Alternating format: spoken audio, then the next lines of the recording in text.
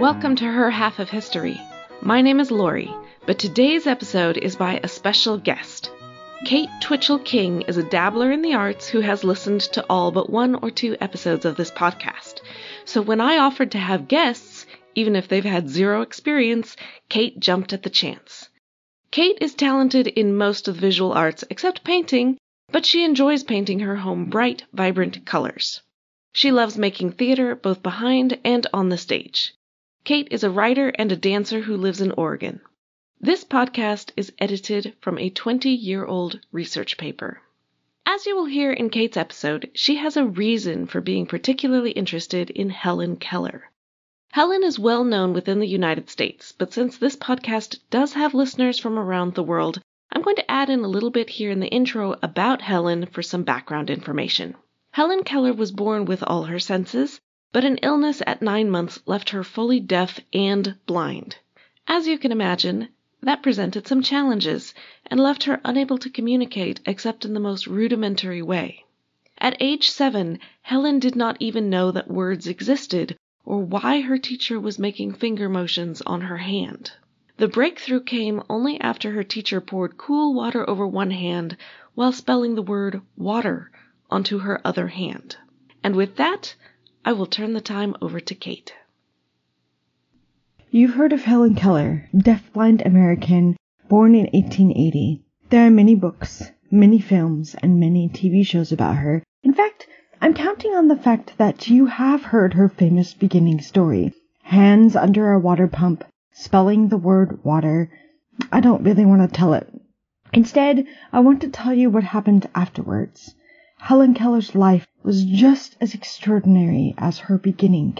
We know her beginning because it was the most common story that Helen Keller told throughout her lifetime.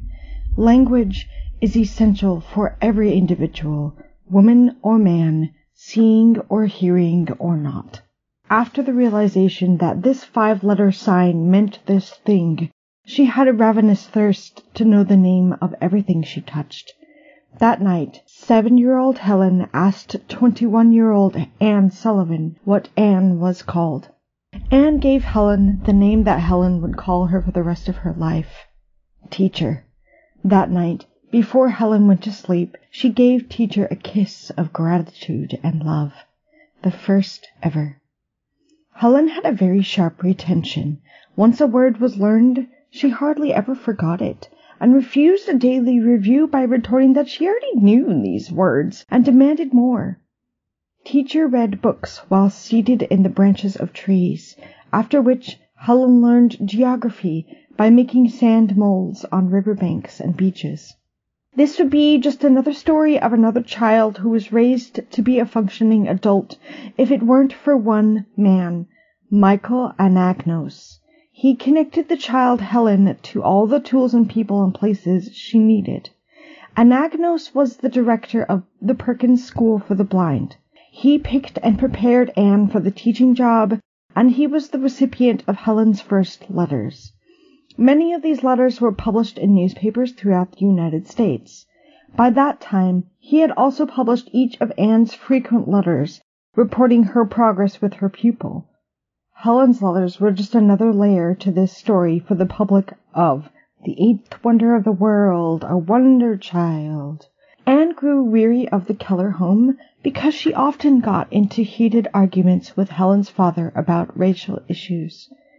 Anne was from the North, and she was the daughter of an Irishman who had endured many racial slurs. She was working in Tuscumbia, Alabama. Helen's parents were a Memphis belle and a former Confederate captain turned newspaperman. Anne urged Anagnos to invite the Kellers for a visit to the Perkins Institute in Boston. He did, and Helen, Anne, and Mrs. Keller began their trip that next summer. They met President Grover Cleveland, and then went to Perkins. Helen was delighted to meet children her age who would talk with her in her language. Helen also met Laura Bridgman. Laura needs a little backstory here. She was really the first publicly known deaf-blind individual. At this moment, she is 80 years old and living at the Perkins School. Laura is most famous for making detailed lace, but when Helen tried to examine Laura's lace, Helen was forbidden because of her unclean hands. Helen tried to examine Laura's face, but the dainty and extremely neat woman shrank away. Finally, when Helen tried to kiss Laura goodbye, Helen accidentally stepped upon Laura's toes, thoroughly annoying the woman. Naturally, Helen Keller enrolled in the Perkins School for the Blind. Her parents could have refused when asked for permission, but they did not. At Perkins, Helen took on a full schedule of classes. She learned French and found a passion for poetry. At Perkins School in Boston, she also learned to speak orally. She battled for Anne's consent to do this because Anne didn't like the sound of deaf voices. Helen also learned how to follow someone's verbal speaking by placing her middle finger on the nose, forefinger on the lips, and thumb on the throat. In 1891, at 11 years old, Helen wrote a fanciful story called The Frost King. It was about fairies with magical colored stones who helped Santa Claus. She wrote it on her braille slate as a birthday gift for Michael Anagnos. He, in his delight, published it in a newspaper, along with her letter and his yearly report on Helen's progress. Someone found the story was very similar to Margaret Canby's little tale of the Frost Fairies, and the deaf-blind wonder child Helen was accused of plagiarism. It was generally assumed that Anne read her the story, and Helen had spelled it out and claimed it as her own. Anne had never seen it before, and suggested that a dear friend of hers, Mrs. Hopkins, had read it to Helen in the summer of 1888. Whatever the case, Helen, with her extraordinary memory, had rewritten long sections of the story that were almost identical to Mrs. Canby's story. Helen was put at the mercy of a jury of Perkins teachers, 4 blind, 4 sighted, where Helen was questioned for hours as to who read her the story. In the end, 4 voted in her favor and 4 against. Anagnos broke the tie by voting for her, but it ruined his friendship with Helen and Anne. Correspondence ceased with Anagnos. When Helen and Anne took another trip from Tuscumbia to Washington, D.C., Boston, and Chicago, Anagnos didn't meet them in Washington, D.C. Anagnos made claims that Helen was a living lie. When interacting with all sorts of people, Helen preferred male company, kissing them more often as they left or entered than women, befriending and talking with men easier than women. Because she was so well published, she befriended famous people like Mark Twain and Alexander Graham Bell. Alexander Graham Bell is known as the winner of the race to patent and manufacture the telephone, but he also did lots of work with the deaf, including with Helen. Bell said that his work with the deaf was, quote, more pleasing to me than even recognition of my work with the telephone, close quote. Bell knew Helen's fingerspelling language because his mother was deaf.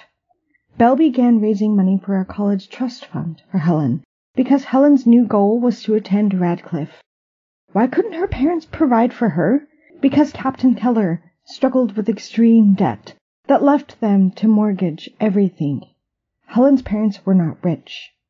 Things were so bad that he borrowed $75 from Anne and took hold of several money contributions donated directly to Helen because of the Frost Fairies, including several shares of stock. The captain soon died, which shocked everyone, including Helen. However, at age 16, Helen enrolled in the Gilman School for Young Ladies in Cambridge, Massachusetts. Her sister Mildred and her mother joined her in Cambridge. With Anne by her side, Helen took on a full schedule of classes and found that she excelled in many languages. Anne found that she did not get along with the other teachers, nor with Mr. Gilman. So Helen's mom withdrew both her girls from the Gilman School. Helen and Anne then stayed at a friend's house in Wrentham, Massachusetts, where Helen was taught by a tutor until the entrance exams for Radcliffe. Helen passed the exams, but struggled to be admitted into Radcliffe because of Anne's dishonorable reputation at the Gilman School. In 1900, at 20 years old, Helen was admitted to Radcliffe. She struggled in her first year. As an individual who is also hearing impaired and visually impaired, I identify with Helen here. I also struggled with school. I worked my butt off to earn my bachelor's degree. I often noticed the lack of fellow differently abled people like me in the lecture halls and the classrooms of university. School required more energy and more concentration from a differently abled person. I have no desire to gain more schooling, and I am thankful that I can learn in other ways that don't require a classroom and a professor and tests. In Helen's second year of school, she took on the task of writing what would become the story of my life in monthly installations for the Ladies' Home Journal, as well as keeping up with her studies.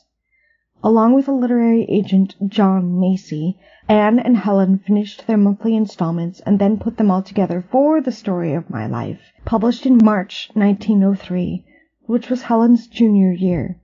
With a thunder of applause and a standing ovation, Helen graduated in 1904 after a wave of sickness that reduced her magna cum laude to a cum laude. She was the first deaf-blind person to get a college degree. On May 2, 1905, Anne Sullivan married John Macy, who had become more than a literary agent or good friend to Helen and Anne. It was then that Anne saw Helen as an adult, and on those nights in Wrentham, the three of them would get into discussions that would sometimes lead to quarrels. The more they talked, the more Helen found that she and Anne were different. Helen believed in women's suffrage, while Anne did not. Helen had progressive views in politics, while Anne's views were conservative and gloomy. There, John and Helen joined the Socialist Party, and Helen gave speeches, articles, and interviews to denounce the federal government, fight for women's rights, and support the Wobblies. Ever since birth, Helen's eyes had been uneven, with one eye bigger and protruding. So Helen got a pair of pretty glass eyes, and began to appear extensively in public. In February 1913, Helen and Anne made their first public appearance with Helen's new eyes. This appearance was the first of many on their lecture tour, which was spent explaining the story of her childhood, with Helen speaking a few inspirational and uplifting pieces and answering questions from the audience. This began a series of lecture tours across the country, with Mrs. Keller joining Helen and Anne, and John going further and further away, physically and emotionally. John was developing a serious drinking problem in Wrentham, and his infrequent letters to only Helen were full of doubts as to Helen's genuineness and Anne's role in shaping Helen's personality. These same doubts were planted in many other hearts, like Captain Keller before his death, and Mr. Gilman, who was the founder and president of the Gilman School, as well as Michael Anagnos. In 1914, Anne hired a Scottish housekeeper, Polly Thompson. The next year, Anne and Helen helped to found the American Foundation for Overseas Blind and began a worldwide tour to visit newly blinded soldiers, taking Polly with them.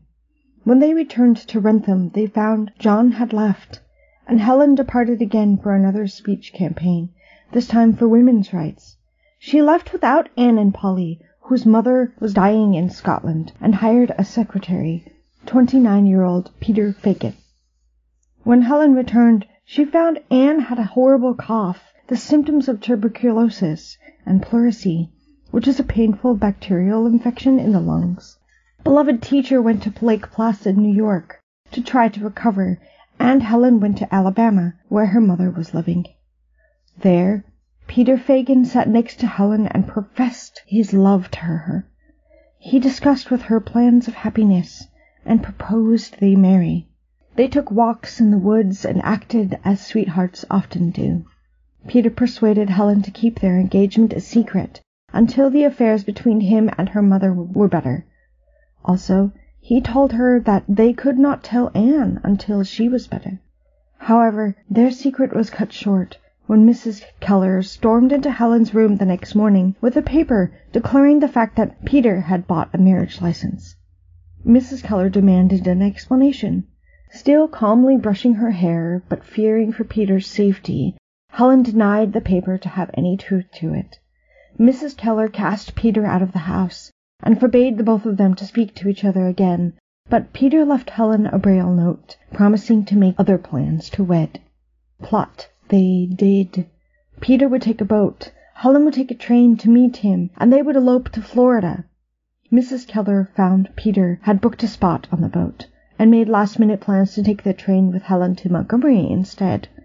Peter found her there, and the two lovers reunited on the porch of the house Helen and Mrs. Keller were staying at in Montgomery.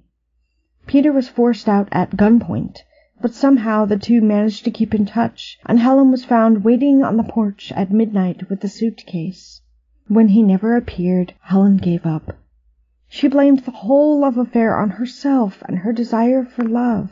Her family was so adamantly opposed to Helen's romantic relationship because of a widely held societal opinion that marriage and childbearing were not possible for someone with disabilities.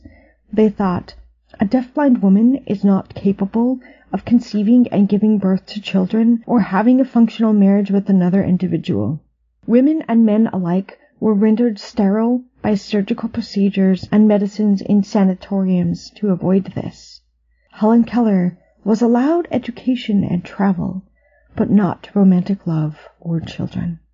Meanwhile, Anne was miserable in the sanatorium at Lake Placid, and because of that misery, she and Polly went on a last-minute fling to a cottage in Puerto Rico. They wrote to Helen and Mrs. Keller that the two southern-bound women must join them, but Helen refused. Then the United States dove into World War I, and Polly and Anne came rushing home. Helen bought a new home in Forest Hills, New York, and the women all lived peacefully until May 1918, when a series of money-earning projects happened. They made a movie called Deliverance about Helen's life. They had a 5-year career on the vaudeville circuit. They were lobbyists in support of the new American Foundation for the Blind for a year. Then they went back home to Forest Hills on Coney Island, where Helen turned down offers for more lecture tours in favor of writing another book.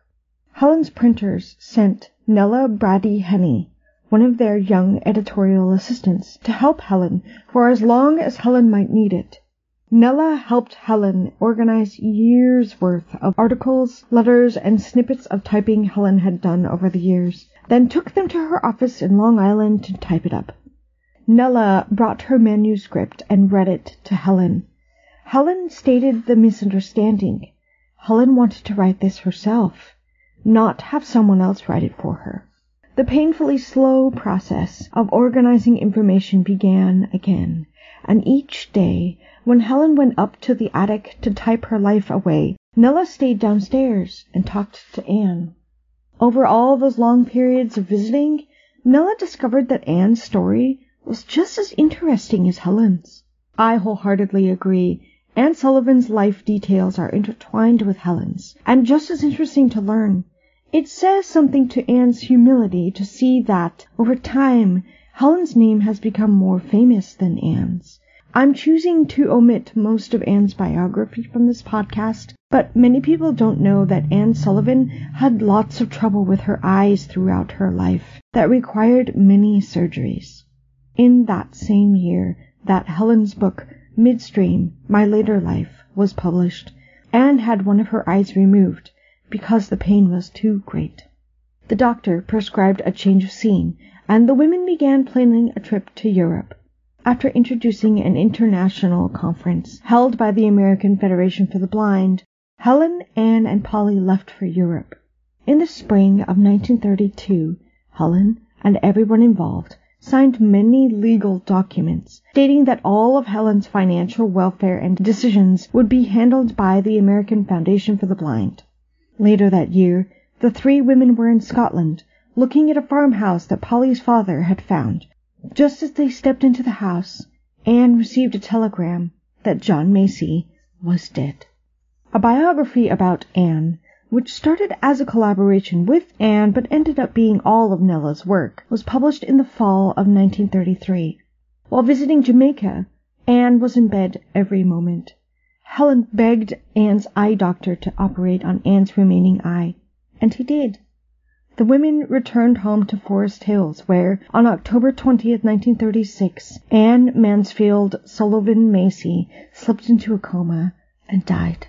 Teacher's body was cremated and placed in the National Cathedral in Washington, D.C. She was the first woman to receive this honor. After Anne's death, Helen's activity only increased. She visited Japan, published another book, sold her home in Forest Hills, and moved to Arkenridge in Westport, Connecticut. Helen and Polly visited sick and wounded in military hospitals and toured the world until Polly had a stroke in 1948. After Polly recovered, they went on a Middle East tour. A documentary about Helen's life called The Unconquered was released. Helen toured Latin America. In 1955, when Helen was 75, Helen's own book on Anne Sullivan was published. Helen visited India and Japan. She was awarded an honorary degree by Harvard, the first ever awarded to a woman. She kept traveling. She was in Scandinavia in 1957 when Polly suffered from a cerebral hemorrhage. Also in that year, the first production of the play The Miracle Worker was a huge success. After several of Polly's physical attacks, Helen took a break with Nella in 1960, and during that time, Polly Thompson died. The next year, Helen Adams Keller decided to retire from public life after she had had a stroke, and on June 1st, 1968, she succumbed to heart disease and died with a smile upon her lips. She was cremated by her request, and her urn was set beside Teacher's at the National Cathedral in Washington, D.C. The burial place has a Braille plaque on the wall. Children's fingers have worn the Braille off, but the plaque has been replaced at least 2 times. Helen Keller left many foundations, which still exist today. She left movies, books, a play. She touched people's lives, which inspired them to influence others with a simple but profound story of water and revelation that led to miracles.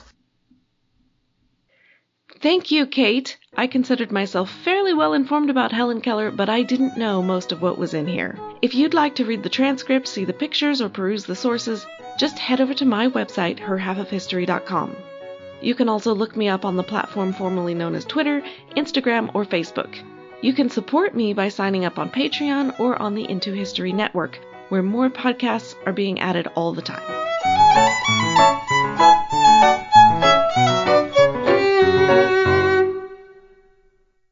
Hello, my name is Peter Zablocki, and I'm a historian, author, and college professor. I'm thrilled to invite you to check out Evergreen Network's History Shorts podcast. Every Tuesday and Thursday, join me on a journey through time, exploring the little-known and hidden gems of history. In each bite-sized episode, I'll dive into my original research to bring you intriguing historical curiosities you've probably never heard of, uncovering the fascinating stories that have shaped our world, from forgotten figures to overlooked events. And the best part? I've condensed all this historical goodness into manageable chunks, perfect for your on-the-go lifestyle. Whether you're commuting to work or squeezing in a quick break, History Shorts fits into the little time you probably think you don't have. Subscribe now and never miss an episode of the History Shorts podcast, available wherever you get your podcasts. Hello, we have this superb podcast called We Didn't Start the Fire, the only podcast started by Billy Joel. It is the most original, fascinating, and random way to learn the story of the 20th century. Oh, pretty darned random. And we are joined by some pretty incredible guests. I only wrote stuff that I wanted to hear. If it turned out to be a hit, it was pure dumb luck. With me, Katie Puckrick. And me, Tom Fordyce. This is We Didn't Start the Fire, the only podcast started by me, Billy Joel.